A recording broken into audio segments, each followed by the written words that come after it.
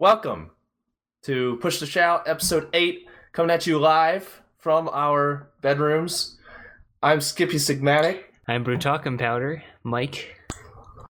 And we are here to talk about video games and even chat with you guys. I don't really know how we're going to manage the chat or whatever. I don't know if we're going to be interacting with it much until the end. We'll see. We'll figure it out. We'll wing it.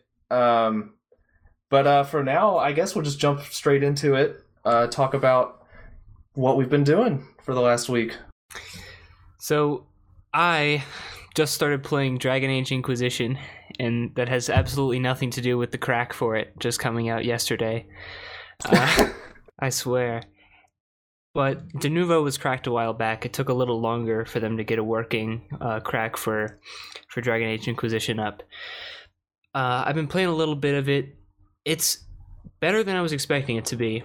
After Dragon Age 2, I was really expecting some terrible schlock, but it's actually a competent looking game. There's a lot of weird stuff, like cutscenes are locked to 30 frames per second, or maybe even less. It looked like really, really choppy compared to the rest. But then if characters aren't in one of these scenes where it kind of locks to the camera angles, and if they're just talking, then all their animations play at whatever frame rate your monitor supports. So it's a really weird decision. I'm not sure why they did that. I don't think it was a decision. Well, lack of whatever. It's compromise, strange. I guess. It's strange because they clearly can. The animations do play at good frame rates for everything else. It's only when they are moving the camera around that it does that, and it's probably just a matter of a lack of effort, and you can really tell that it's a port through and through. Dragon Age Origins, the first one, had really good PC controls. It seemed like it was built for PC first, maybe, or at least they put a lot of care into how it would play on the PC. This is the complete opposite. The controls with keyboard and mouse are absolute ass. Like you have to hold down right click to move your camera around, even though it would be totally natural to just kind of do it with a mouse or something. And it just doesn't feel good. But I switched over to a controller, and it's way better that way. So yeah, it's kind of good, but there's a lot of fetch quests, a severe lack of direction. I don't know. It's shaping up to be good. It's good enough that I'll probably buy it. I'm not one to just pirate things just because I don't want to pay for them. I was burned on Dragon Age 2 like basically everybody else who bought that game at full price was. So yeah, I wasn't going to throw money blindly at BioWare again, but they've earned the purchase. I mean, it's not a bad game so far, but it's definitely, absolutely no way in hell a game of the year. So yeah, that's Dragon Age. I'll probably be playing more of that as the week goes on. Been watching more of a show called Welcome to the NHK. I'm about to the end of it now. It's a really tragic story. It's this kid, or not really a kid, but guy who's a shut-in, a NEET, as they say, and he's just basically at the breaking point, just completely cut off from the rest of the world. And then this girl tries to help him out of this, and it tumbles out of control. It goes wrong. It winds up making things worse, and it's this really tragic story, but I'm digging it. I really like it. It's got great atmosphere and a fantastic soundtrack too. I think they got like an American band to do the music for it, and it shows. Like it's a really good soundtrack. So yeah, that's been good. I'll probably polish that off too. And then we'll talk more about this, I guess, in the news. But I've been playing Dark Souls 1 again today, because just today, the Steamworks update for Dark Souls 1 came out. And so now you don't ever have to touch Games for Windows Live ever again. It's a time to celebrate. But I actually, for a while, I couldn't get online to work. Like, that's the one thing it was meant to fix, but for like several hours it would not find any matches, or it wouldn't find any other players' signs on the ground or anything. But I also I heard it was region locked. It is, but I've read that has something to do with the default way Steamworks works. that by default Steamworks region locks everything, and then you have to like explicitly turn it off. So that's probably it. I mean, the original wasn't region locked, so it would be really strange for them to go back and make it region locked. I'm pretty sure it's just an oversight. But in case you're listening and you want to know how to make that transition, you gotta launch the game, log into Games for Windows Live. That'll automatically transition all your stuff. Log back out and enable the beta for Dark Souls, and then you're good to go. So yeah, this is gonna be Dark Souls and Dragon Age this week probably. And I guess also in more real life stuff, finals week. But thankfully, because I'm like one of my majors is a writing major, so most of that stuff is just revisions of portfolio assignments that I've been working on over time. So it's not like a big crunch at the end. And I've gotten most of my tough stuff out of the way. A calculus exam, that's the biggie. That's done. So I've just got like days of absolutely nothing to do. So may as well fill them with some mind-rotting video games. I love that finals week for you is like, oh, I've got nothing to do now. Yeah, it really is. Like everybody else is stressing out around me, and I just can't relate, but I can empathize. Anyway, that's my week. All right. Well, I will pull up my thing here to remind myself what I've done this week. I got through a lot more of Peace Walker. I actually just sat down and played it for several hours, and I'm really enjoying it. It's interesting. I still don't really know how I feel about managing the mother base, the Outer Heaven.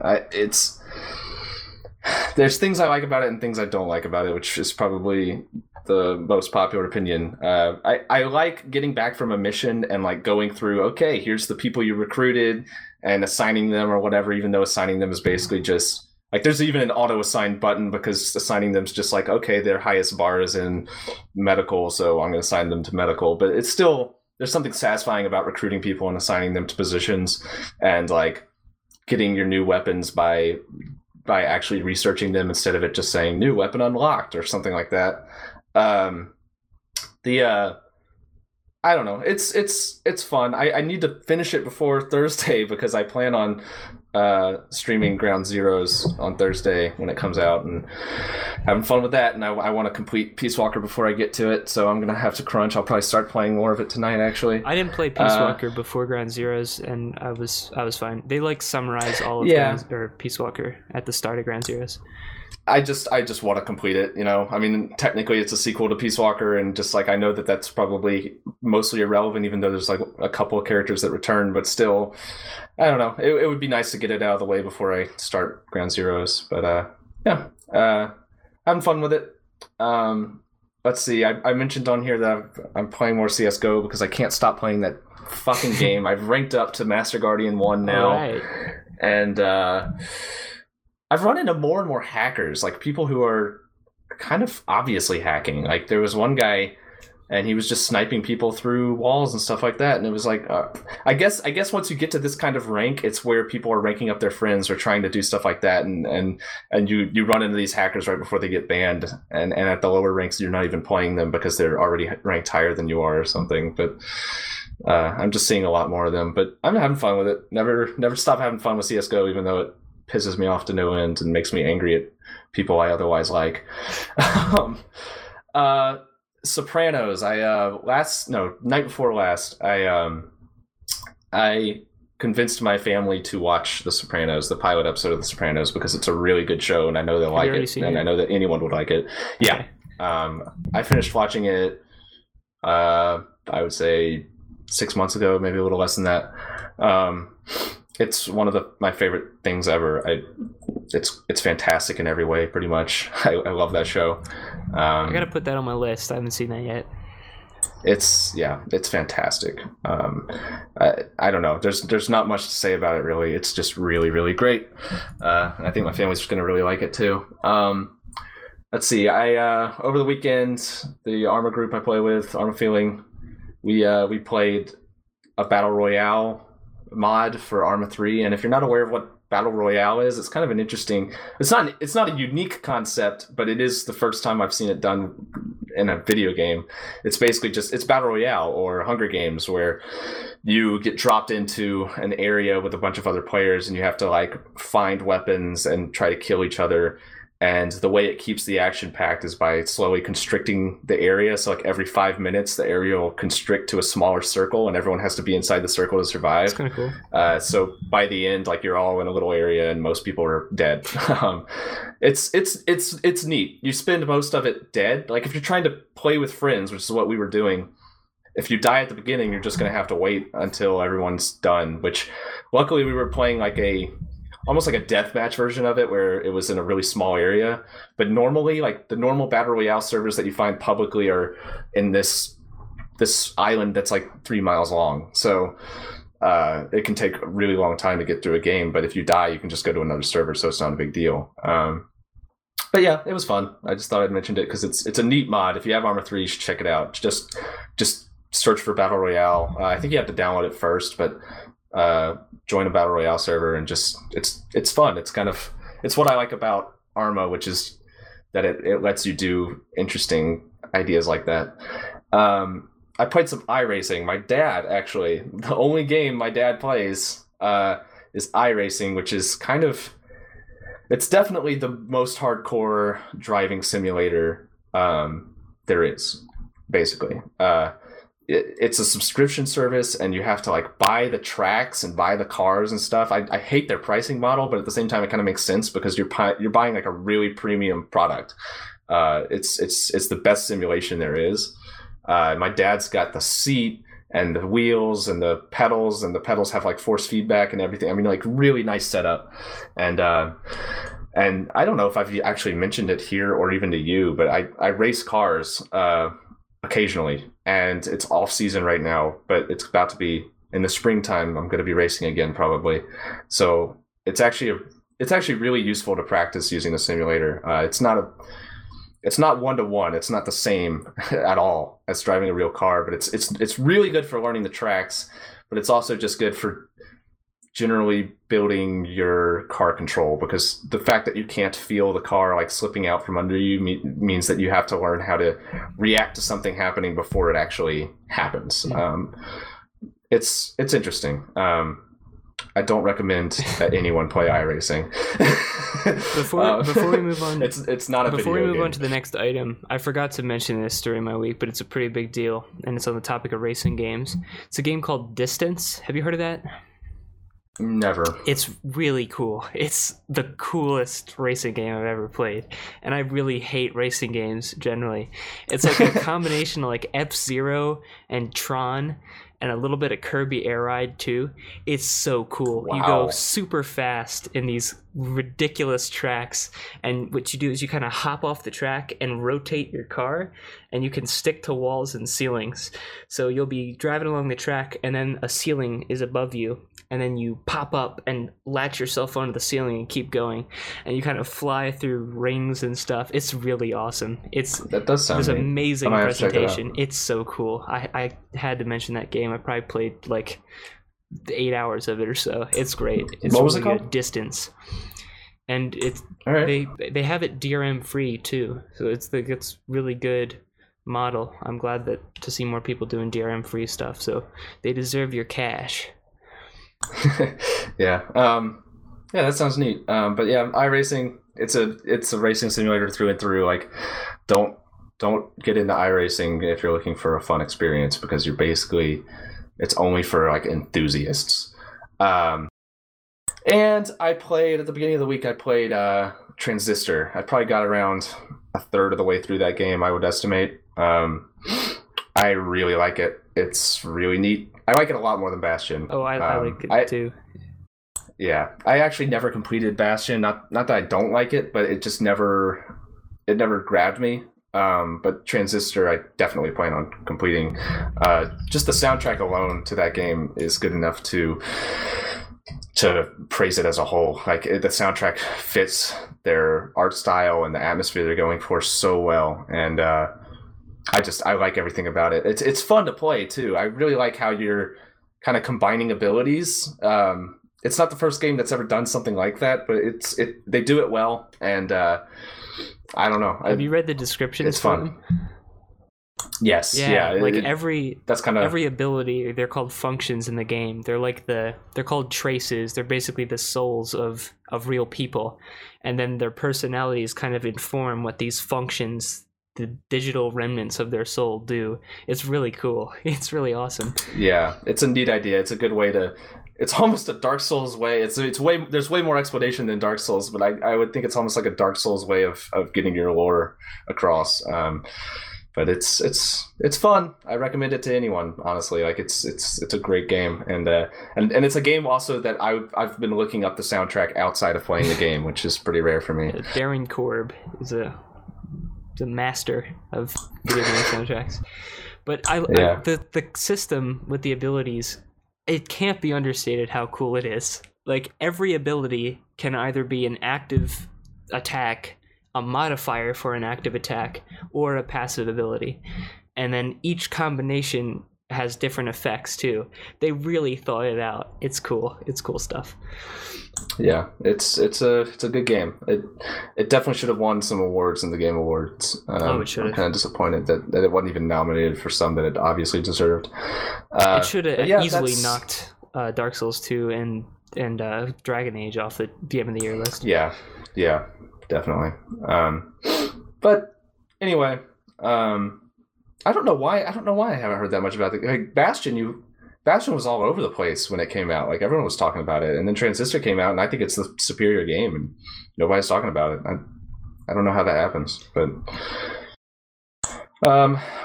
anyway, I guess we'll move on to news. I only put one thing on here because I was kind of rushed for time, and also I don't remember much happening because all the news got out of the way last weekend. But the headline, I think this actually happened today, at least this is the first I've seen of it, that the Hatred game, the kill innocence simulator, was pulled from Steam Greenlight, which I wasn't aware that it was a Greenlight game. I guess they didn't. I mean, I guess it makes sense. It was on Steam Greenlight, and Valve pulled it away and said, I think they said based on feedback from the Greenlight community, they removed it, which is it seems not entirely honest, but at the same time, I can't say that some shit has come to light about the Brutal. Or Hatred. I would say Brutal because of you. The Hatred developers, and it's kind of a lot of rumors and not a lot of facts.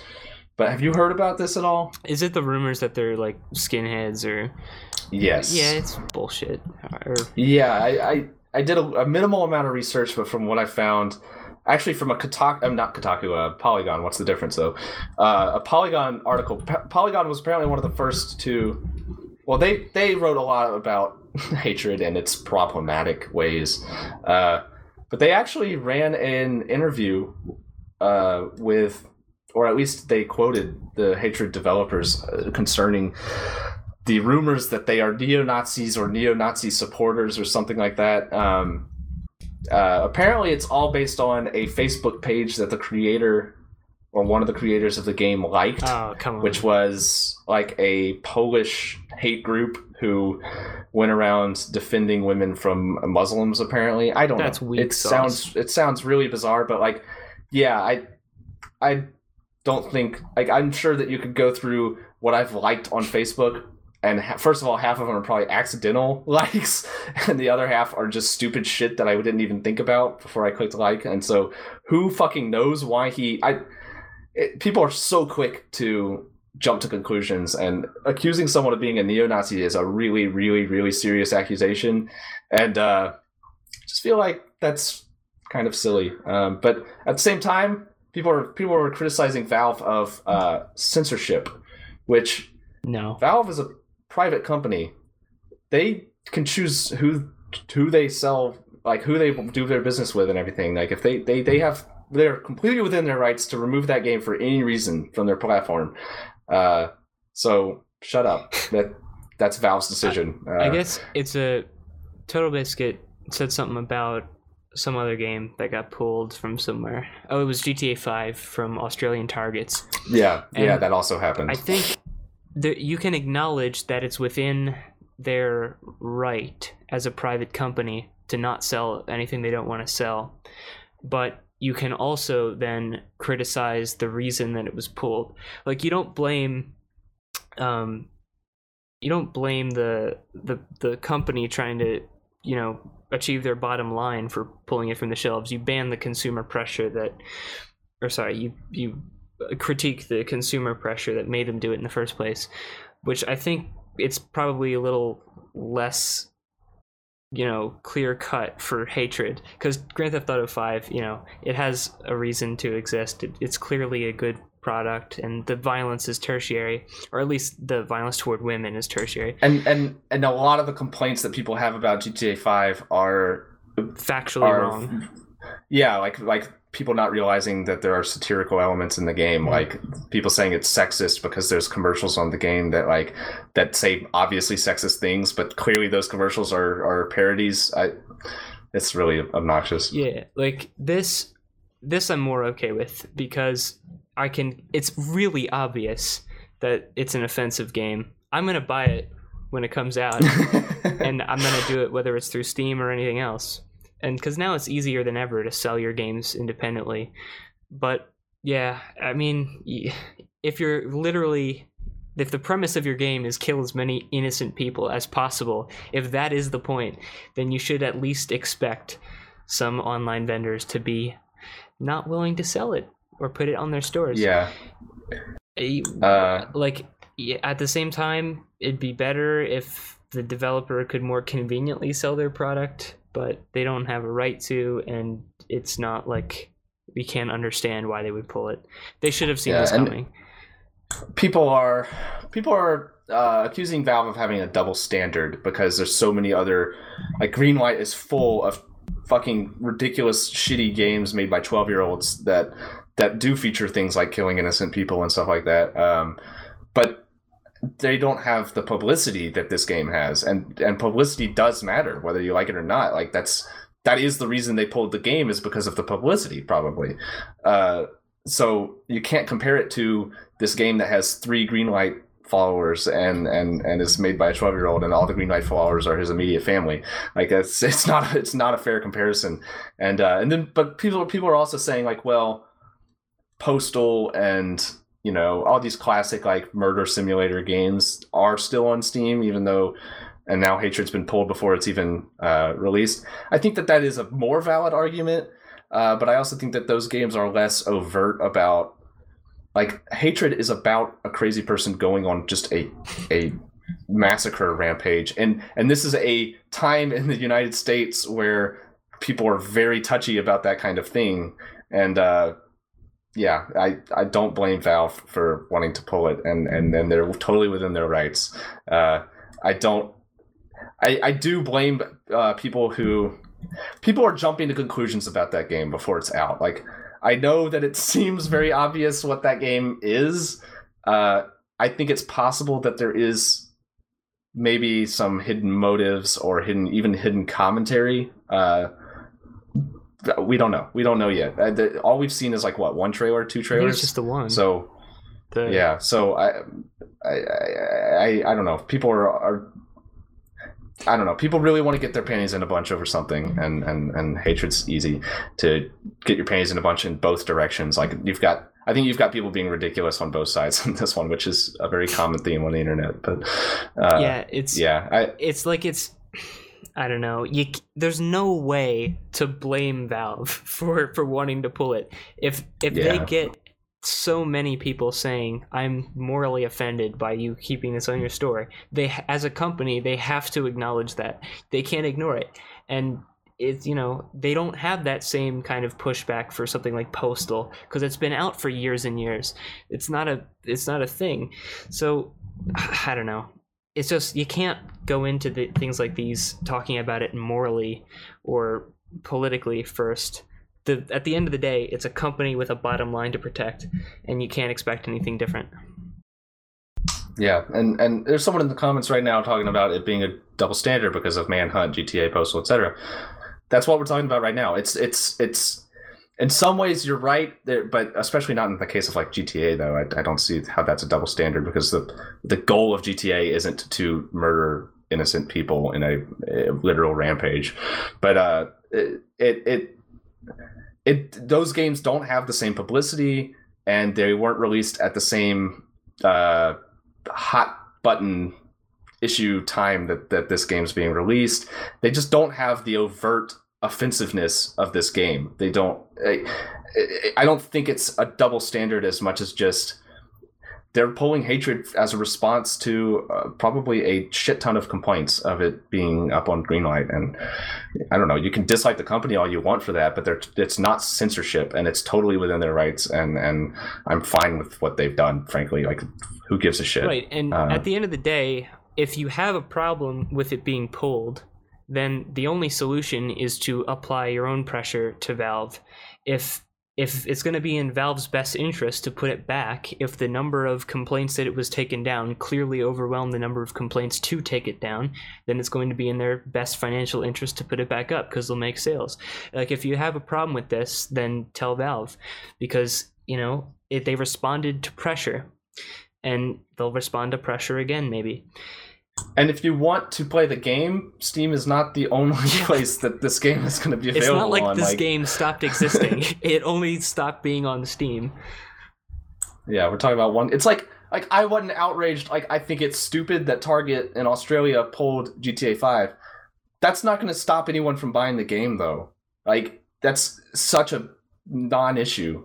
Like, nobody gives a shit. Like, there's so many other venues to buy GTA 5, and although I think that Target was was making a bad decision, and I think that the controversies that caused them to do that are stupid, I don't think it's a big deal that Target chose to do that. It doesn't matter, and it certainly isn't censorship, and people need to stop using that word. I mean, part of the issue comes from the honesty of it. With GTA 5, the release from Target said that they got complaints that the game's objective was to kill women or something, that you would recover health points by killing women. That it was something like that. That's just false. That doesn't happen in the game.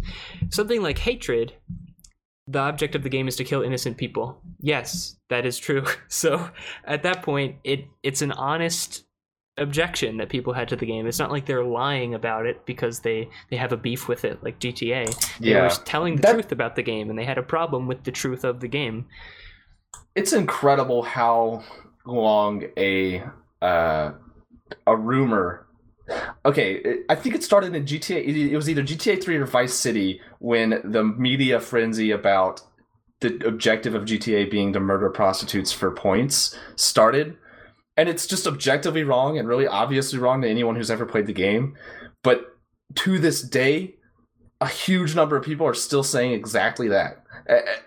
Like, it's amazing. Like, it's like the vaccine shit. I saw a thing recently about how Jim Carrey got up in front of the White House and was saying that vaccines cause autism. And it's these things that are like, people who bother to educate themselves know are objectively false, like factually wrong, but they get perpetuated for 10, 20, 30 years somehow. It's jeez, I don't even know how it happens. It's bizarre. People are just so willing to just eat bullshit. But anyway, yeah, in the end, the people complaining about GTA 5 are people who aren't going to play it anyway, and Target pulling GTA 5 isn't going to stop anyone from buying it, so don't worry about it. If it was the Australian government saying that you can no longer, and the Australian government is pretty a really shitty track record about censorship, but apparently you can buy GTA 5 in Australia. So what's the problem? I don't see it. Sorry, not a big deal. I don't think. But moving on. All right. So this is tangentially games related. The Pirate Bay was raided, which happens seemingly every day, but this was a bigger deal. Every site that mirrored it went down. The whole Pirate Bay is just gone, and it still hasn't gone back up. There's still no official new Pirate Bay. Most of the time it happens pretty quickly, but this time it hasn't. ISO Hunt made a mirror of it, but it's called Old Pirate Bay. It's clearly not meant to be the new thing. It's just like an old archive database of it. And obviously piracy in and of itself isn't related to games, but video games are pirated very frequently. Dragon Age is an example that I talked about earlier. I pirated that game, and my pirating of it is the reason I'm going to buy it. I think it's probably counterproductive to, I don't know. It seems like the status quo is about as good as it's going to get piracy-wise. Like, you can get new customers by having them pirate the product, and it really doesn't see that big of an impact on sales. Have you seen the sales figures for Dragon Age Inquisition? No, not at all. It performed about exactly as expected, as something that without Denuvo would. And that was with like a month or a little less than a month of completely uncracked DRM. So there was a period of perfect legality in which nobody could pirate the game. Everybody who wanted to play it had to purchase it, and they saw exactly the same number of sales. It's pretty telling. You don't lose sales to piracy, and you can only gain it. I'm going to buy the game now, $60 that they wouldn't have gotten if the crack hadn't been released. And I think a lot of people do work that way. Now, obviously, not everybody who pirates is going to eventually buy it, but those same people probably weren't going to buy it in the first place. Yeah, I do think the statement that piracy doesn't lose sales is false. I mean, yeah, you lose sales because there's a lot of people who pirate instead of buying, but I think overall you gain more from piracy. I think there are a lot of situations I think where they probably have been overall hurt, but it's probably because their product wasn't any good. There's games that have been leaked before they were released. I think, what was it? Blood Dragon. A lot of people like it. A lot of people hate it.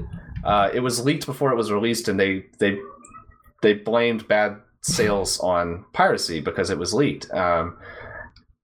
Maybe such a convenient excuse if you're trying to explain it to a board of directors. It is, but I do think that it would have sold well. It would have sold a lot better if it weren't leaked, if you couldn't pirate it. But that doesn't necessarily mean that, I don't know. It's a delicate balance. Like, if piracy is really easy and completely unchecked by the law, then everybody's going to pirate it if it's super simple and easy to do.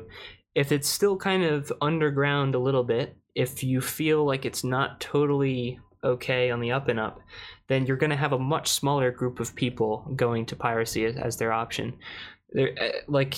I can't think of a better scenario or environment for video games to be sold in. A very kind of limited piracy scene, and then the majority of the ease of purchase through Origin or Steam or something. They keep most people purchasing video games with money. And then the relatively small size of pirates, if you had every pirate steal the game and never buy it, it's still not going to affect your sales that much. There just aren't that many pirates. Most people are buying on consoles anyway. It's such a small group that so long as it's kept in check in about exactly the way it is being now, you're not going to lose sales.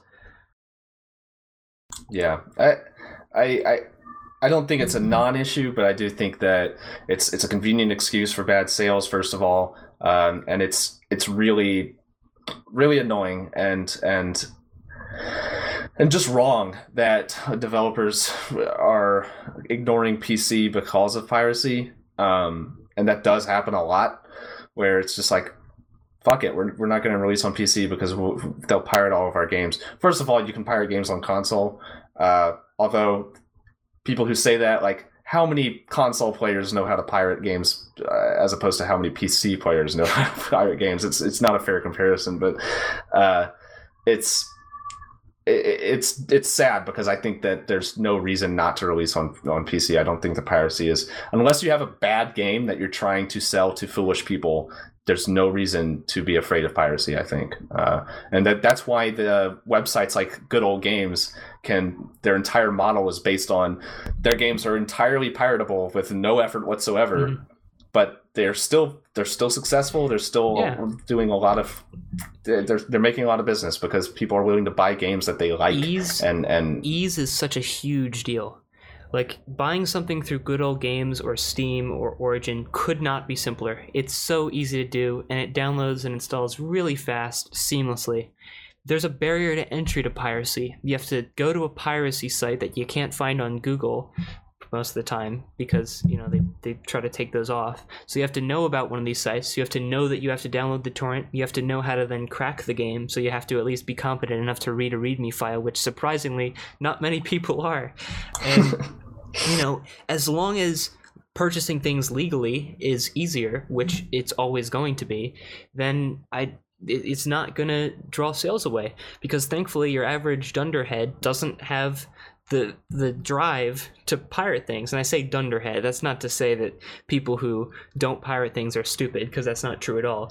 But your average person who's not engaged with piracy, somebody who's that's off their radar, it's too hard to get into for them to even stop buying games.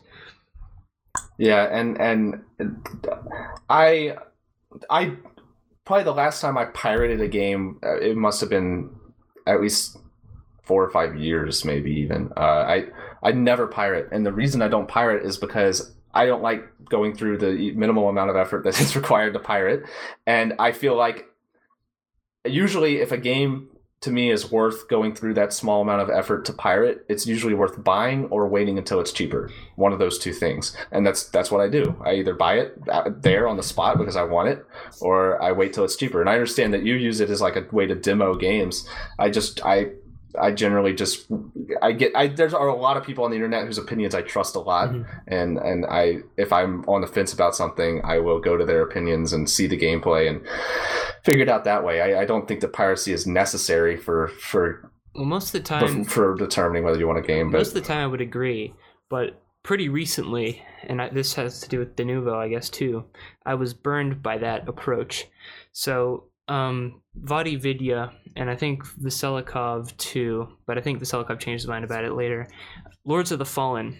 VaatiVidya basically said that it was not as good as Dark Souls, but it'll sate your thirst for it. It'll be a good enough Souls-like game. It's a little bit clunky, but you know, it's still a great experience. And I played it on that recommendation from this person that I trusted, or especially their opinions about games that are like Souls games. And I purchased the game full price, and Jesus Christ, if it's not the biggest video game purchase regret I've ever had. That game is absolute garbage. It's trash. And maybe people disagree with me, but it's been a long time since I've actively resented a video game this much. And if it had been available, because that was before Denuvo was cracked, if it was available, then I could have checked it myself, realized, wow, this is not something I want to play at all, and then I could have been done with it. Yeah, I understand that, and that does happen. Like, there are a lot of people who 90% of the time I agree with them 100%, but then the other 10% of the time I don't even understand how they can possibly have that opinion that they have. But just most of the time it's fine, and I don't know. I don't like pirating things. I don't like going through the effort, and I don't know. I don't buy a lot of games anyway, and usually when I do buy a game, it's at least a couple years old, and so I don't spend a lot of money, really.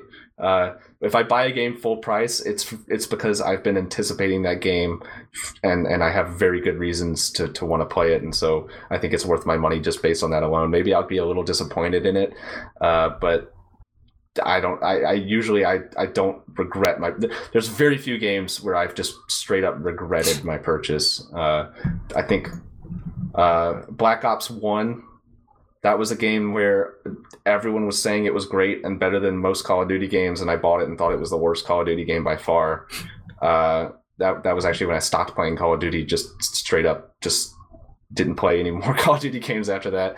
And God, there was one recently, I forgot what it was, but I bought it and played it for like 2 hours or something, and haven't. Oh, well, Shadow of Mordor I paid full price for, and I've played 8 hours of it and haven't played any more. But I do think that's a pretty good game, and I will complete it eventually. Like, I know I will. So I don't regret that. I do regret the purchase, but I'm not kicking myself over it or anything. Yeah, and I would say that something like Lords of the Fallen is a pretty rare example.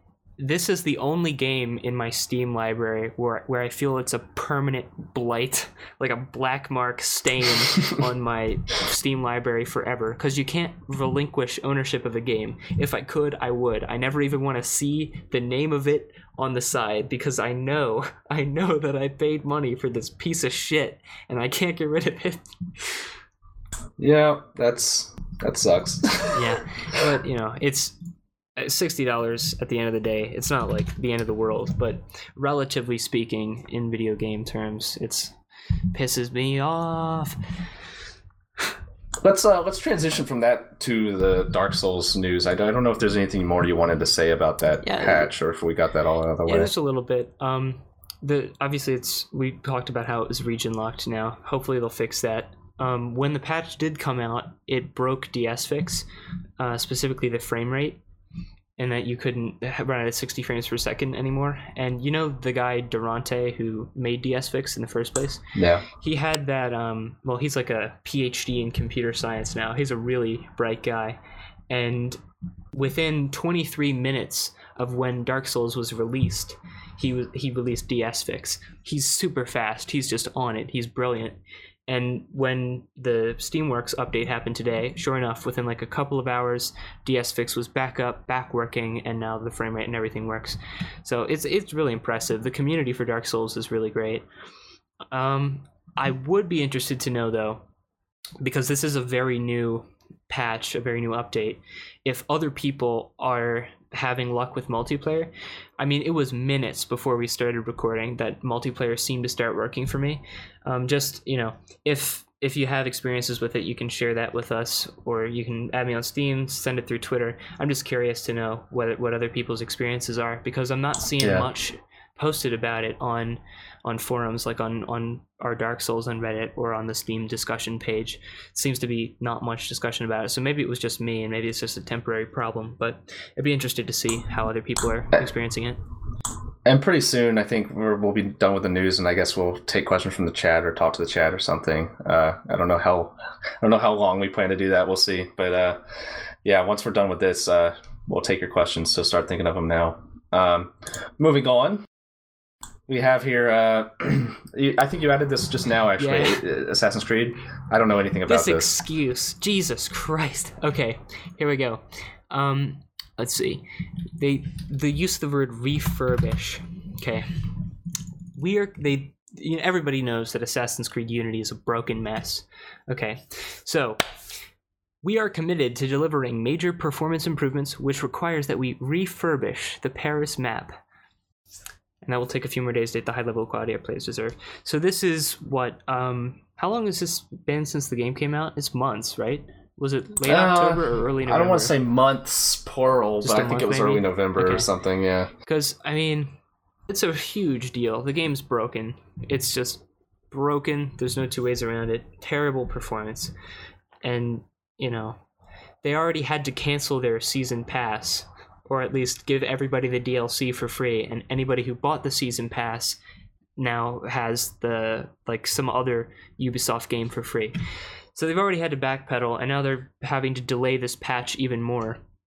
It's not looking good for Ubisoft. Ubisoft's a mess. I do think the idea that they're having to delay it to refurbish Paris is actually probably accurate, which doesn't make it any better, because I think what they're probably doing is having to go in there and remove NPCs and make things lower res, or remove NPCs, or remove objects. Like, that's probably what they're doing. They're just kind of brute force, like, taking the machete to it, I don't know. It's something about the phrasing of it seems extra funny to me. Yeah. Like, we're gonna refurbish it. Like it's some, I don't know. They've been it's amazing how I hate to use this word because it's so often used in a different way, but how tone deaf they are. Not just Ubisoft, but game companies in general, but especially Ubisoft recently. With The Crew, where it was like, you don't want to... I know that people don't like how we've been withholding or putting these review embargoes on our games, so we're just not even sending out review copies for this one. Like, they thought that was a good thing to say. Like, they thought that was okay. Like, how can you think that they're so... And then, like, you took a different position. I don't know if we talked about this, but you took a different position than I did on their whole on the Assassin's Creed being leaked. You seemed to think that it was that the next Assassin's Creed was leaked like a couple of weeks ago, and you seemed to think it was intentional. That wasn't quite. So my position on it was Assassin's Creed has been this annualized sequel churning series for years now. If you didn't think that they had at least 2 or 3 games already in the pipeline, already in development, then you're kidding yourself. Like, everybody knows that Ubisoft was already working on a new Assassin's Creed. There was no doubt about that. Now, they had this terrible launch of Assassin's Creed Unity. I'm not saying that they intentionally leaked it, but God, if it wouldn't be convenient if an Assassin's Creed game other than Unity got some press attention instead. Like, you know, they're maybe not going to leak it, but maybe they're not going to, you know, have as strict controls over who gets to see what. You know what I mean? I know what you're saying. I think they're smart enough probably to keep their hands clean. But at the very least, if I want to make this the safest, most well-founded claim I can, I would say that Ubisoft is not unhappy that it leaked. Yeah, I see what you're saying. I think it's just there's 2 ways of looking at it, because I think to me it's inconvenient because you're trying to kind of you want to draw attention away from Assassin's Creed Unity, but I think the only thing that a leak of the next Assassin's Creed game does is draw attention back to Unity. I think everyone just starts talking about Assassin's Creed again and says, oh yeah, wow, another Assassin's Creed game, great. Like now in everyone's head, now when this game is actually, well, they've already announced it, they've already like acknowledged the leak and said, yeah, it's a shame it was leaked, but it does exist. I think the only thing that does is when they start showing that game, everyone's going to be thinking of Unity, because now it's fresh in their mind. Like the first time they heard about this game was in the middle of the Unity fiasco. I don't, from a PR perspective, I can't imagine that that's an overall positive effect. Like I think that they would want to stay away from Assassin's Creed as much as possible and keep it out of the public eye for at least a few months so that people kind of get over it. And then when you announce the next game, people haven't forgotten about the last one, but it's not fresh, you know? I don't know. I think I'd have to disagree there. That I think there's something to be said for giving people something else Assassin's Creed to talk about.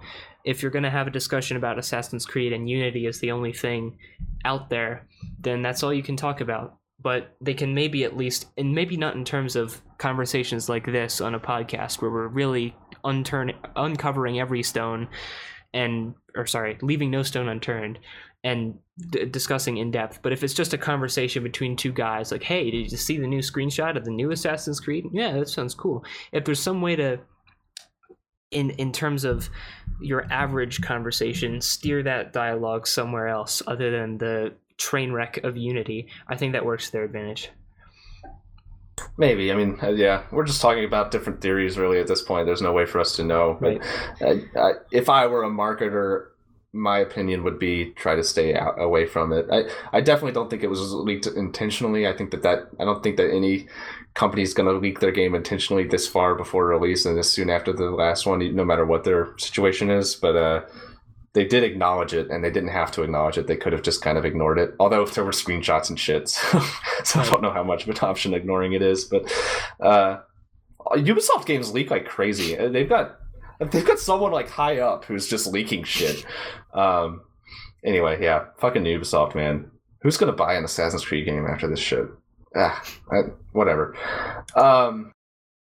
Next thing on the news, I also don't know anything about this, so you take it away. So DMC, the fuck you Devil May Cry remake, is getting a re-release. DMC the Definitive Edition. But they're also releasing a special edition of Devil May Cry 4, which people seem to be excited about. I haven't really played much Devil May Cry, but most people I've heard absolutely hate DMC, that reboot thing with extra edgy Dante. But a Devil May Cry 4 re-release sounds pretty cool. That might be a good way to get into it. I mean, I've heard. I don't know. I've never played a Devil May Cry game, so I can't speak from personal experience at all. But my general, from what I've gathered, it seems like huge Devil May Cry fans didn't like the remake. That was all fuck you and shit, because they changed the character and they were just totally disrespectful of the original series and all that stuff, which I totally understand.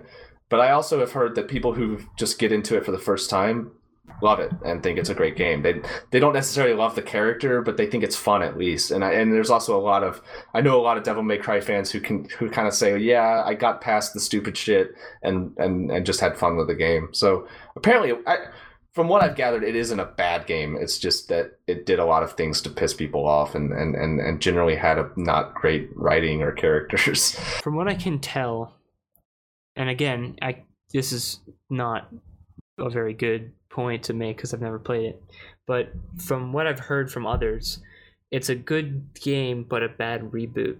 It would be a good first game in a new series, but gameplay itself apparently regressed from the other games, and then obviously you got the characterization, which is torpedoed completely.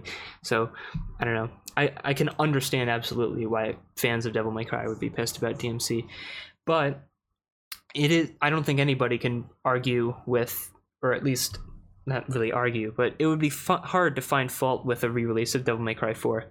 And both of these games are going to be re-released at 1080p and 60 FPS on consoles, which is a nice thing. It's good to see more games targeting both of those instead of one of those.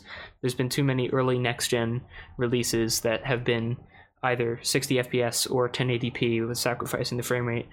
Ground Zeroes was one of the first to do it properly, and I'm glad to see more turning out that way on PS4 and Xbox One. Yeah, seeing a lot more games do that, or at least acknowledge, like make official statements about it, even if they say like, yeah, sorry, we're not going to be 60 FPS. Like, at least they're acknowledging the fact that a lot of people are concerned about it. It's a step in the right direction, definitely. But in the end, it's still fucking consoles. And this is purely speculative. Well, okay, before I say that, it is important, though, the consoles, because PC is such a small market that we usually get the table scraps of consoles, that if PC versions come out, they're basically always bottlenecked by what consoles can handle. You're not going to get super high-res textures and everything and very demanding base settings for the game because they have to be able to run on consoles most of the time. So when the bar gets raised for consoles, they get raised for PC, even though the PC has always been able to handle more. So I think it is important that consoles get these improvements, and I don't think that you would disagree. But also, this is purely speculative. I think that YouTube rolling out 60 frames per second support on their videos for Chrome and IE. Chrome is the most popular browser in the world right now, so that's the biggest deal.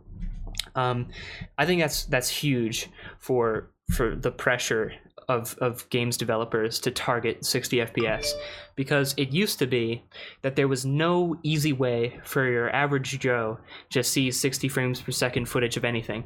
They would have to download a 60 frames per second video file from somewhere and watch it locally on their computer.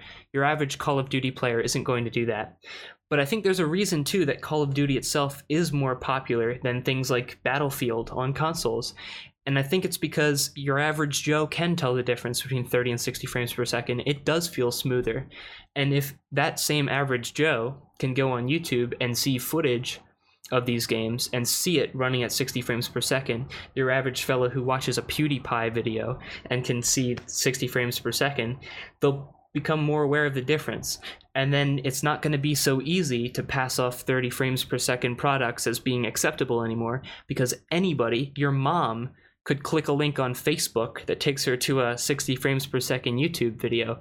It's so accessible now that the difference is, there's no way to hide that difference anymore, or not necessarily hide it, but the difference is totally transparent. Yeah, I think it's huge. YouTube supporting it is huge because you're right. I don't think, like, even a lot of the time, if someone just asks me, do you think this is running at 60 or 30 frames, it'll take me a minute. Like, I'll have to watch the camera shifting quickly to tell. I just don't. It's not something I've ever paid much attention to. But if I start playing, well, if there are games like Counter-Strike or something where if I'm playing at 30 compared to 60, then I will definitely notice. But I think it is something that your average Joe definitely feels. They don't know it. I think the average Joe doesn't have any idea that Call of Duty is running at 60 frames per second. They don't care, but they know they have more fun with it. They know that it feels better. That's the word that I constantly hear Call of Duty players say, is that the guns feel better, or the game feels better. And it does. Well, it does. A lot feel of that better probably has to do with definitely.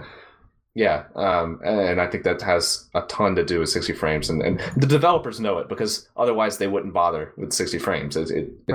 It's hard to keep frames that high, you know. Now, what's the curious thing though is going to be, obviously consoles are now getting 1080p 60 frames per second, so maybe it's not going to be that big of a problem, but I wonder how often like a PC footage of a game is going to get shown on YouTube, like a multi-platform that's also on PC.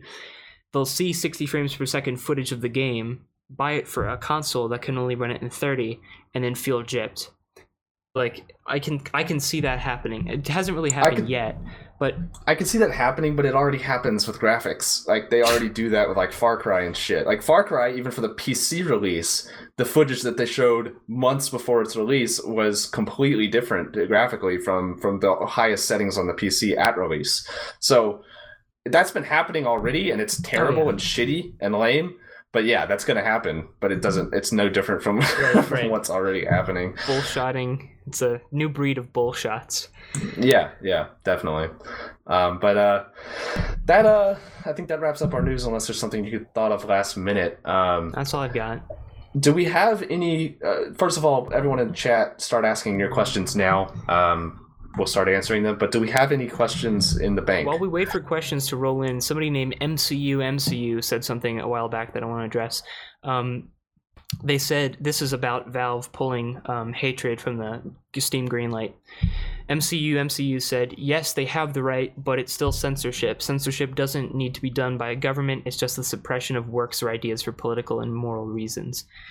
I think that's not a good argument. And I don't think that's true. I don't think that's the definition. Yeah. I think censorship is by definition by a government. I'm sure there are probably entities that define censorship in a different way, but I think if you look up in a normal dictionary what censorship is, it probably uses either the word government or authority. Well, and Valve is neither of those. I'd like to abstract, though, from just whether or not it meets some laid out definition of censorship. If we just talk about the spirit of the word, it implies some kind of abridgment of freedom, like your freedom to speak has been stepped on if you're being censored. But if we're really looking at it from a perspective of freedom, whether people are free to express themselves and make this kind of game, you also have to acknowledge the freedom of a private entity to sell what it chooses. So to accuse someone like Valve of censorship, that they're committing this kind of immoral act of ruining other people's freedom, you're ignoring their right to not sell what they don't want to sell. Are you saying that they have to sell things that they don't want to, and if they don't, that's censorship? I have trouble buying that. Yeah, should the government be forcing Valve to sell this game for equal rights or something like that? It's very hypocritical. It's the typical hypocrisy of those kinds of arguments that I see online, of people not thinking, like people thinking, oh, these people are being oppressed or offended or abused, therefore we should oppress or abuse or offend other people. Like that's an oversimplification, but yeah, exactly what you said. I have nothing to add to that. Like you're saying exactly what I'm thinking. Yeah, it's basically this. You can say whatever you want, but I don't have to let you say whatever you want in my house. There is no censorship happening here. Let's be perfectly frank. Yeah, definitely. Okay, we got a lot of questions and comments kind of in a row here, but here's a simple one. Are you watching the dub or sub of NHK? Oh, of course, the dub. No, sorry. No, God, no. Of course the sub. Jesus Christ. I know how much you like your dub animes. No, not at all. Favorite MGS game and character? We can knock that one out pretty quick, I think, although we could probably talk about it for hours if we wanted. My favorite was definitely Snake Eater by far, and my favorite character was the boss. So there you go. Somebody said, how does it feel to have your world record beat to dust? Yeah, I just looked it up. Apparently somebody did beat my Wind Fortress record by, I think, 0.9 seconds. So I'm going to have to go back and revisit that. I mean, that run could have been improved easily. So it's just going to be a matter of tightening it up even more. So yeah, I'm not too worried about it. I'm coming for you, Fluta. Yeah, my Arma group still plays Arma every weekend in response to Jason. I don't know if I'm going to keep up. I haven't been uploading videos at all recently, and I would like to upload one before the end of the year, but I don't know if I have the time for it because I barely have enough time to play Arma in the first place, let alone edit a video out of it. And I also don't want my entire channel to be about Arma. So, but we do play it every weekend. I'm still playing it. Somebody asked. Hold on, I lost track of it a little bit. I think it was a little bit before, but it was basically. Oh, here it is, by Bolt of Beef. So exactly how important do you guys think frame rate is to the gameplay? Do you want to tackle it first? I'll tackle it first. I know our opinions are going to be probably a little different, but I only care about frame rate like a lot if it's a very fast-paced game that requires fast reactions and where you can basically games where you can tell very obviously that 30 frames does not feel as good as 60. But if it's a game like let me think of an example. I would say something like an RPG. You know, if I'm playing Skyrim or whatever, and it's 30 frames instead of 60, I'd much rather have 60. I think 60 feels better and looks better, but it's not at all necessary for the gameplay. Like it's not there's not enough fast reaction things going on where it's necessary. So I don't mind playing those games at 30, although I much prefer playing them at 60. Yeah, I'm basically with you. I'd probably go a little stronger though on the importance of frame rate. That yeah, it's not going to be a totally experience ruining problem if it's a lower frame rate. Like Demon's Souls is one of my favorite games ever. That's at 30 frames per second.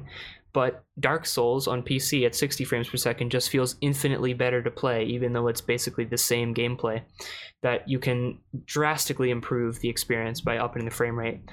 And I'm a little bit disappointed that Bloodborne is going to be 1080p 30 frames per second, because I would much rather take that sacrifice in resolution. But I think probably a little different though is that do you have a 120 or 144 hertz monitor? I don't think so. I think I bought 60. Okay, because to me at least, the difference between 144 or 120 and 60 is as apparent as the difference between 60 and 30. Like, it's such a huge difference. And I thought it was going to be less significant. When I got it, I thought, maybe I'm just wasting dosh here. Maybe it's not worth it. But as soon as I launched up CSGO for the first time, running at 144 hertz, it's just so much smoother. I know I would never want to go back to 60 for that game. It's a big deal. I would like to see that in person because I think 60 is fine. Like, I have no complaints about 60. Even 30, I rarely notice it if it's not a fast-paced game. What I have started to notice, this is kind of a different issue that I'm just bringing up out of nowhere. I apologize for that. But what I have noticed is watching movies on a big screen, the low frame rate. This has a lot to do with the way that a lot of modern films are being filmed, but the low frame rate is really starting to get to me. Although movies have the advantage of motion blur that video games can't reproduce in the same way, where the frame rate isn't as noticeable because of it. In movies where the camera's panning, especially if it's panning quite quickly, like between characters or something, oh my god, I start like it makes me almost sick, like having to jerk during those camera pans. Like I've started to notice it really badly. Like next time you're watching a movie, if the camera pans, watch an object. Just follow an object with your eyes, and it started to bother me a lot. I don't know. I'm able to separate those things in my mind. Like 24 frames per second movies don't bother me, and I think that has to do with being in control of it. Like when you're physically moving the perspective, when you're changing the point of view in the camera yourself, then you can feel that sluggishness. Like you know that your movement isn't. It's really hard to describe these kinds of things because they're very much like sensation, vague, wishy-washy feelings. But I guess if I'm describing the huge difference between 144 and 60 on CSGO, it's less about what I'm seeing, and it's more of like a feeling in my hands almost. Like it's very much related to how I'm controlling my character, that feels smoother. And if I'm not in charge of the perspective of the camera, of the point of view, it doesn't feel like that big of a deal to me. And so that I don't get like motion sick watching movies because I'm not the one who has to move the camera around, so I don't have to deal with that sluggishness myself. Yeah, I think that's legitimate because, I mean, it's hard to notice, obviously, at high frames, but if you play a game at, like, really low frame rate, like 10 and below, then you will actually definitely, like, be able to see the difference between when you start moving your mouse and when it reacts. Like, there's going to be, a millisecond of difference or more, and that is definitely noticeable. And however minuscule that difference is in a high frame rate situation, it is still there. So I think what you're saying is legitimate, but we are talking about very small differences. We're talking about feelings rather than actual, like, well, I wouldn't say the differences are major small. effects. I would say they're hard to pin down or to concretize descriptively. Like, it's hard to say without feeling it yourself what the big deal is between 144 and 60 frames. But once you feel it, it's very clear. It's night and day. Yeah.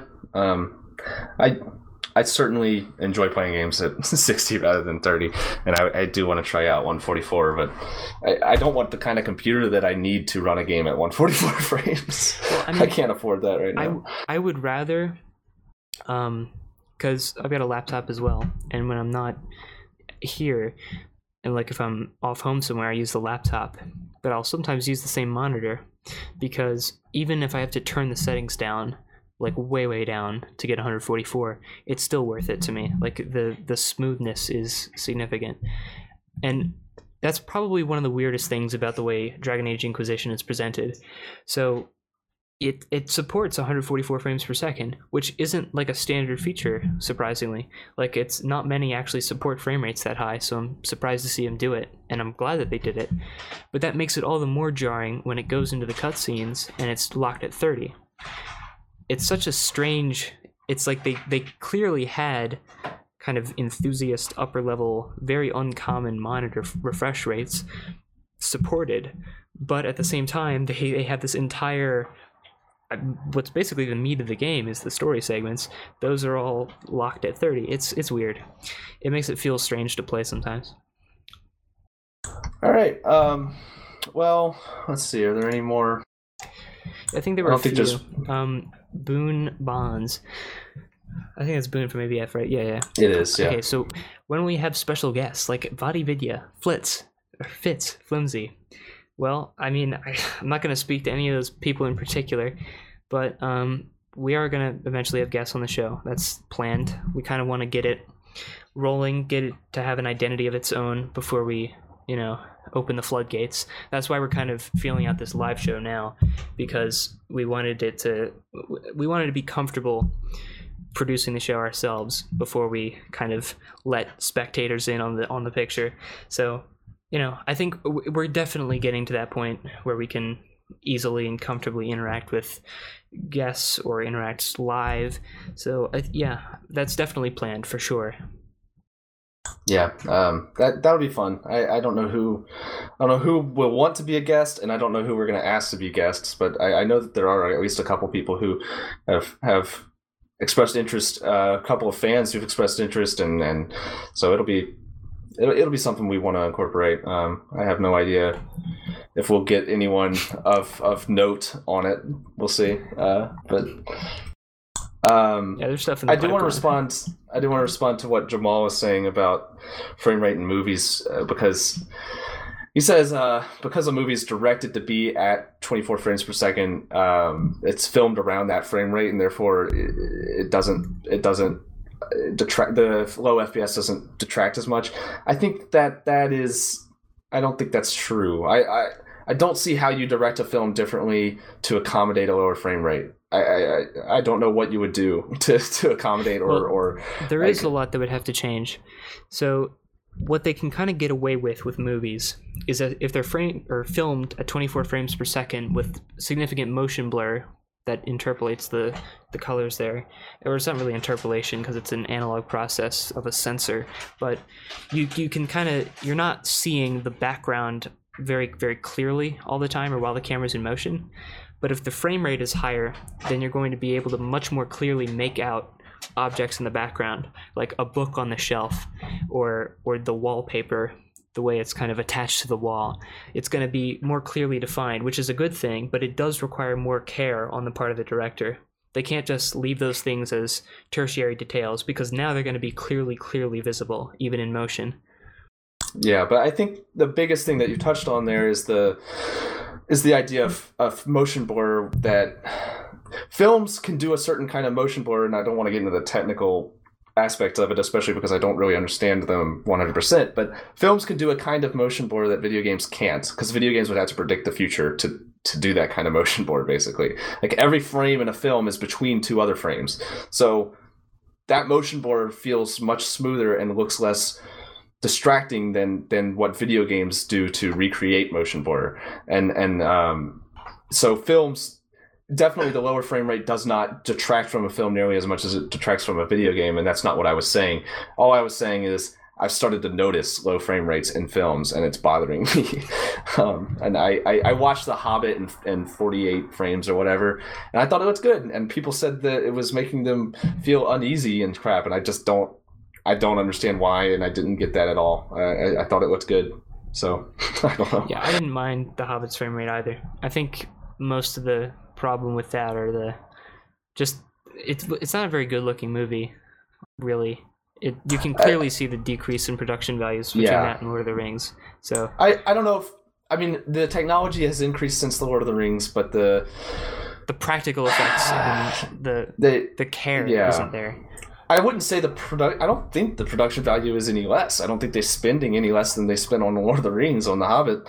But I think that I don't even know if I would say the care, but just the whole idea of what, like, the philosophy behind the special effects and everything, like the scene with the goblins and everything. It's like, just load as much as you fucking can on the screen and have a bunch of shit happening. And it's the George Lucas theory of filmmaking and applied to Lord of the Rings. Or I have a lot of problems with the Hobbit films, and I can go into them, but my main issue with them is that they're trying to be like Lord of the Rings rather than be The Hobbit. And that bothers me a ton, because The Hobbit is nothing like Lord of the Rings. My biggest issue except the with fact it that they're in the same universe is just the story, the way they spread it out. Like, yeah, it doesn't work right. Like, so the Lord of the Rings were 3 books. I don't even care that much about Lord of the Rings. Like, I'm not a big fan at all, but I really like those movies. And those were 3 long books. They had to cut material from each one to fit them into those time frames. They clearly were having to make them tighter, make them denser, and make 3 movies of 3 books. The Hobbit, much shorter book than any of the Lord of the Rings books. And it's 1 book, too, just 1. But they still split that 1 story into 3 full-length Peter Jackson movies that are way over 2 hours, like, what, 2.5 hours for each one or something like that? They're way long. Too long. They're way longer than I thought they would be. They're stretching out this 1 short book into 3 full-length movies, and it just doesn't work. They're so slow, and I can't get behind that. I actually just stopped paying. I started watching the second one, and I stopped paying attention halfway through. Granted, I was drinking with women and stuff, but I just stopped paying attention. Like, I couldn't watch the movie anymore. I was just like, I don't even know what's happening anymore or care, because it's like you get to the halfway point and not a lot has happened, and I know what's going to happen, and it's just not something that I want to see. Like, another thing about The Hobbit is I read The Hobbit and I never would think, yeah, I want a movie made out of this. Like, it just doesn't seem like it's the kind of story that applies well to a film, and just I don't like hardly anything about those movies except Martin Freeman. I think he's a good actor. Martin Freeman's a fantastic actor. Yeah. He's great. He's really good. He carries that movie, I think. All of them. Without him, those movies would be straight up bad. Oh yeah, I think. Absolutely. Have you? What's the? I forgot the name because again, I'm not like a Tolkien buff or anything. I know very little about the worlds or anything. All I know is the basics, and I know that there's another thing called the Silmarillion, which completes more of the world, but I haven't read it. So again, I'm not sure. Is it Thorin, the name of that dwarf? He's the leader. Thorin Oakenshield. That's it. Oakenshield. Thorin That's Oakenshield. Right. That actor is so boring to me. Everything he says is just the same, like, my honor, the honor of my honor. We will do this for honor. Yeah. And it's just it's not convincing. Martin Freeman had just so much heart. I don't know what he's actually like at all, but he just seems like such a sweet guy. Like, he's got such spirit. Every line he says is great. This other guy, it's just the same tone. My honor, the honor of my dwarven people. God. I totally agree with that. In the book, there's a little bit of that in the book because he's kind of like, the book's a lighthearted book for the most part. It was written for kids, although I wouldn't particularly recommend it to a lot of kids, but it was written for kids. It was written lightheartedly. There's a lot of comedy in it and not a lot of seriousness, not nearly as much in the film. But he is like the one character that's always serious. And it's almost like a running joke. And they do this maybe a little bit in the movie, but I don't think so. But like every time he starts speaking, like everyone has to like go, oh boy, he's speaking again. You know, it's not as bothersome in a book though, because you read a few lines and it's done. But in the movie, it's like he starts talking and you just go, oh God, and you don't want that. And at least what they could do is do more like reaction shots of the characters. Like, it doesn't even necessarily have to be funny responses to the characters, but have something except this monotone, like, oh, the history of my people and da da da. And it's like nobody wants this from this movie or any movie. Like, it's not interesting. It's just boring. But yeah, I took an entire class on Tolkien. I read The Hobbit, The Lord of the Rings, and The Silmarillion, and like 3 texts that they're vaguely based on from like Viking history and stuff. Like it was a crazy class. So I know all sorts of shit about that stuff, and that's part of the reason that my enjoyment of Shadow of Mordor is a little bit diminished, is because like they really butcher that lore pretty. Like, Shadow of Mordor is to Lord of the Rings as Halo 4 is to the Halo trilogy. Seriously? Oh wow. Yes, definitely. Like, that is a perfect comparison in my opinion. Like, totally 100%. The story was like, the story is totally forgettable to me. Like, I am not big on Tolkien, so I didn't notice like contradictions. I just kind of, it's not that good a story. I just didn't pay attention to most of it because it hardly matters. But if there was like active lore butchery going on during those scenes, I can understand why people would like it a little less. There is. Is there like an example of? I don't know if I can go into detail because I don't remember enough from the Silmarillion to really like talk authoritatively about it. But there is some lore butchering, not a lot of butchering, but it's a lot of just being cavalier. The whole idea of him being a ranger that can access the spirit world and all that shit is just like this. It's just pulled out of their asses, like totally nothing, like not at all based on any kind of Tolkien scripture or anything like that. And then it turns out he's the elf friend or whatever. That guy is like a huge influence in the history of Middle Earth. And what is he doing? Like, following you around to save your wife or something? Like, what the fuck? Why is he even a character in the game? And then, like, I don't know. I haven't gotten to the end of the game, but I've heard things about the end of that game which sound completely ridiculous. And why is Gollum in that fucking game? Well, I know why he's in the game, because they can show a trailer with Gollum in it and people will go, that's in the movie, and then get the game. But that felt really weird. Yeah. He didn't feel like he had any purpose to be there. Way out of place, and not only is he out of place, they butchered his character as much as you can butcher a character. Like, they totally got the way that he acts and talks and speaks completely wrong, I think. Talks and Speaks. They got it completely wrong, in my opinion. Like, they made him comic relief, and that's okay for Gollum. I think Gollum can be comic relief, but they did it in the completely wrong way, and it doesn't work at all. And just, oh god, that was the most cringeworthy. Like, when you meet Gollum was the most cringeworthy thing, and then they even start playing like that stereotypical like, by the way, this is a funny moment music where it like plays like lighthearted like piano chords really quickly and stuff. Like, oh god, it just I was just cringing the whole time. What are you doing? I was just like, I dropped something on the ground. Anyway, it's not important. This is gonna be weird in an audio podcast. So somebody asked, I forget who it was. It was something about blah blah blah.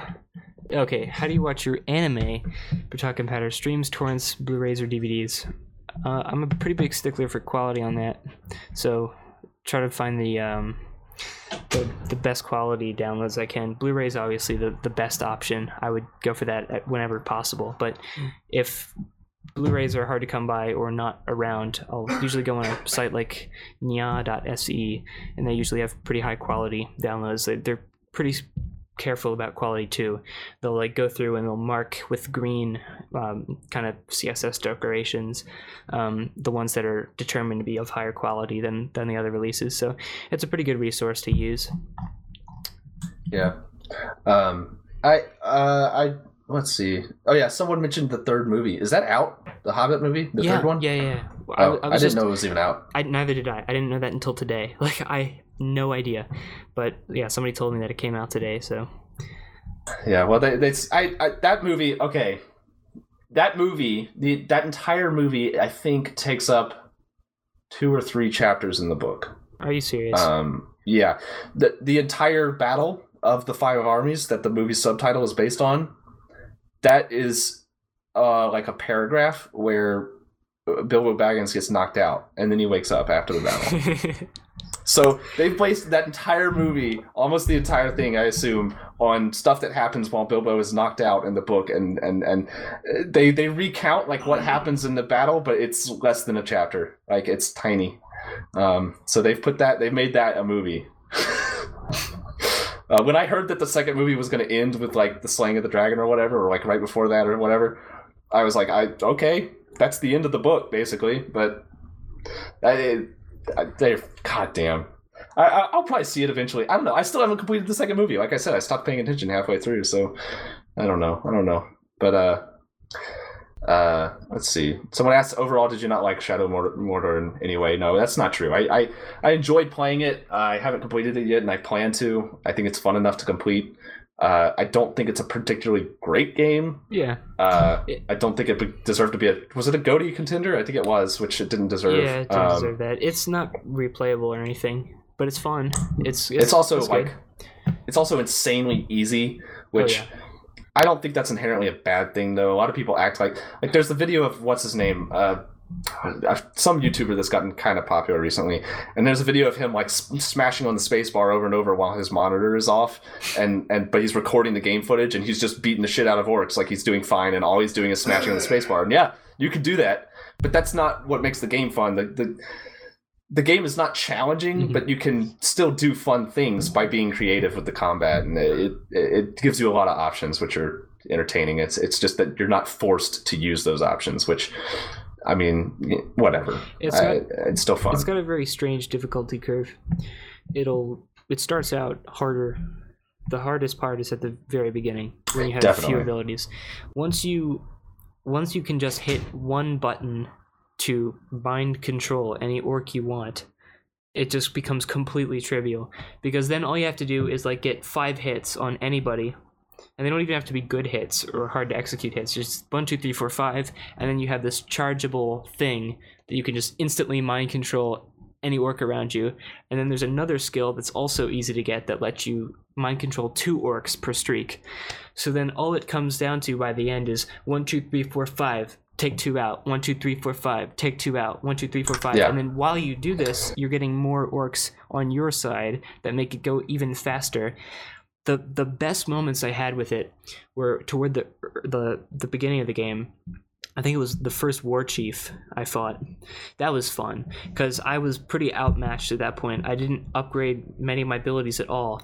So I really felt like I was getting chased by a horde of orcs and that I was hopelessly outnumbered and I was watching your stream, I think the moment that you're talking about right now, where you go for one war chief and then like 5 more show up. Yeah, and like every so time cool. one shows up, you're going like, oh dear, and you're having to like run away from this. It's literally a horde of orcs. Like it was like there were probably like 50 of them, which is cool, and it's a fun moment, and like it's legitimately like you will die definitely if you try to fight them. Like you have to run away, but then towards the end of the game you can pretty much fight any number of orcs you want and live. But again, like you have to go into it with the right mindset of saying like, okay, I want to complete this mission without alerting guards if I can, or whatever, like I want to get as close to I want to assassinate the orc chief without just fighting my way to him.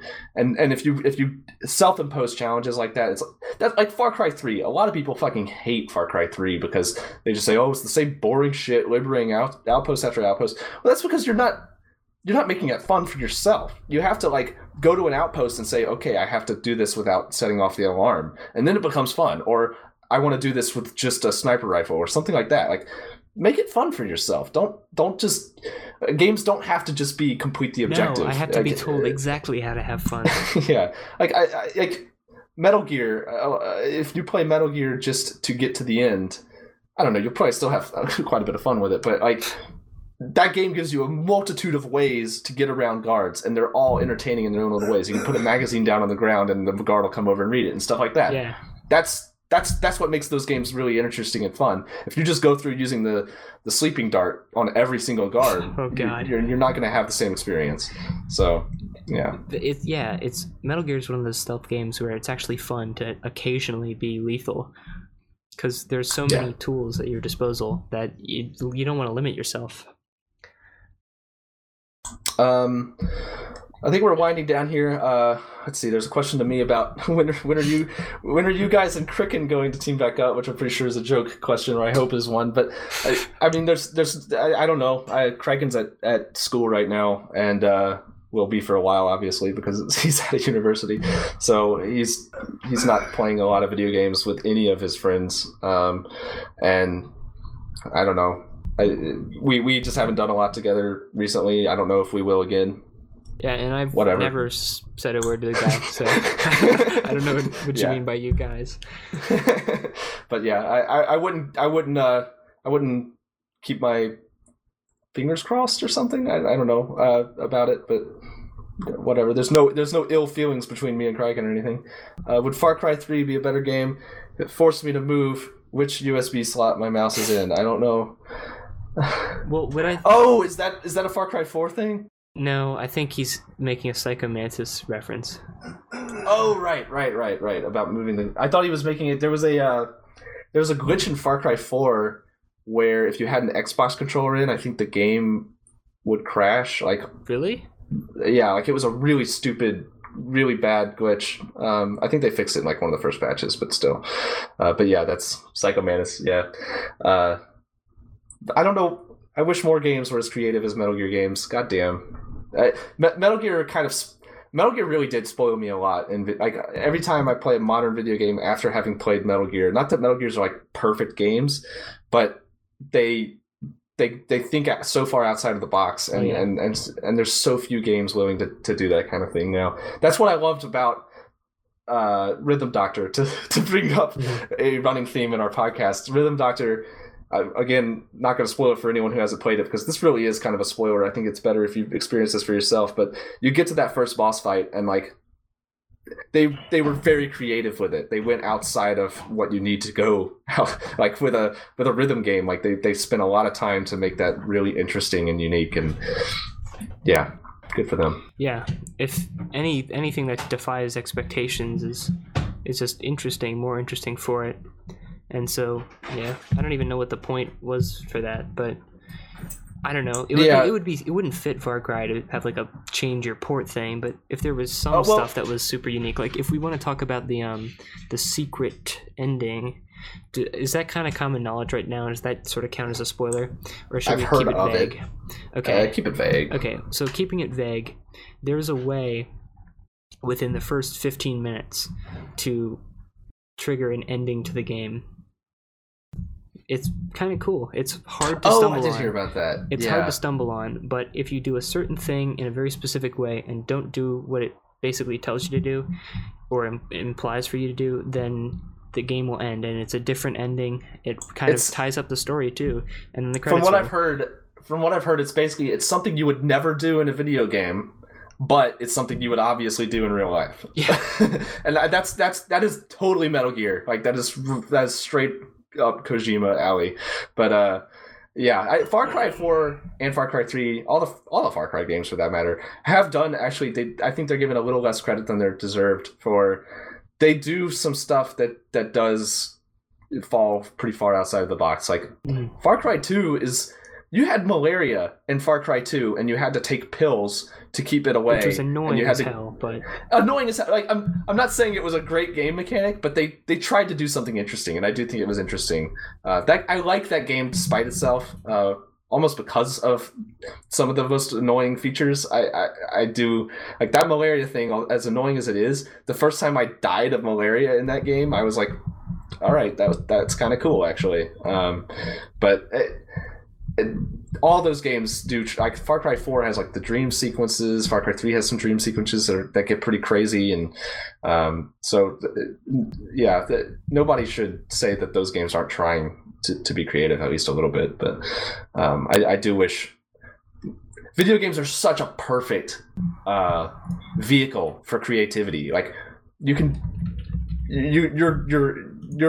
audience is interacting with what you are creating. Like that is the highest level of of immersion that you can get, and I feel like we aren't taking advantage of that nearly as much as I know we aren't taking advantage. Everyone knows that we aren't taking advantage of that as much as we can, but I hope we get more of it. Yeah, definitely.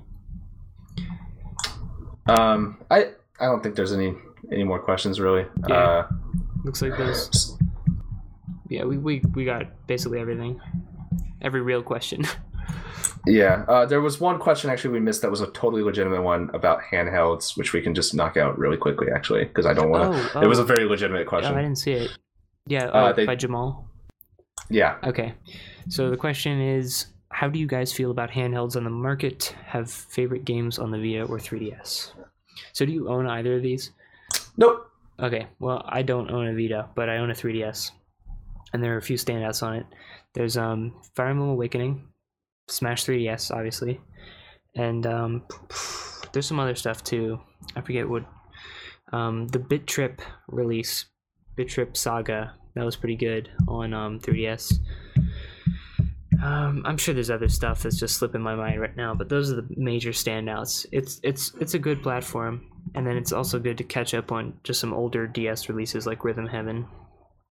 So yeah. It's good. It's a good system. Yeah, I don't know. I there's a lot of games on handhelds that I really want to play and can't because they're on handhelds.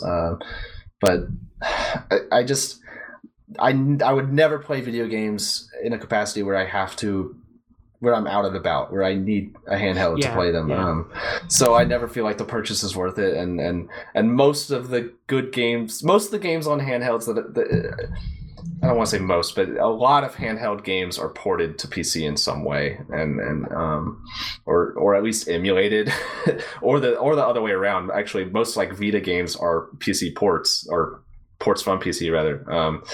But especially after their announcements last weekend, where like most of their Vita announcements I think were PC indie ports, which is fine. But I don't know if I could just justify a purchase when I'm never going to go outside with a handheld video game console. So yeah, let's yes, I think Chivalry deserves more recognition, but I don't think it's a fantastic game, but I love that game. Anyway, let's wrap it up because this could go on forever. I don't know. Any closing comments? Are we going to do this next week? I don't know. I think it went well. It might be a good idea. Yeah, I don't know. I would say let's not get people's hopes up. We're not necessarily going to do this every week, but I'd say we'll do it when we can, or when we feel like it, because I think it's fun. We had a lot of viewers. We had a lot of people interacting, and So yeah, fun stuff. That's good. We'll do it again sometime at least. Maybe next week even. We'll see. But for now, see you later. This has been Push to Shout episode 8. Tune in next week. See ya. Bye.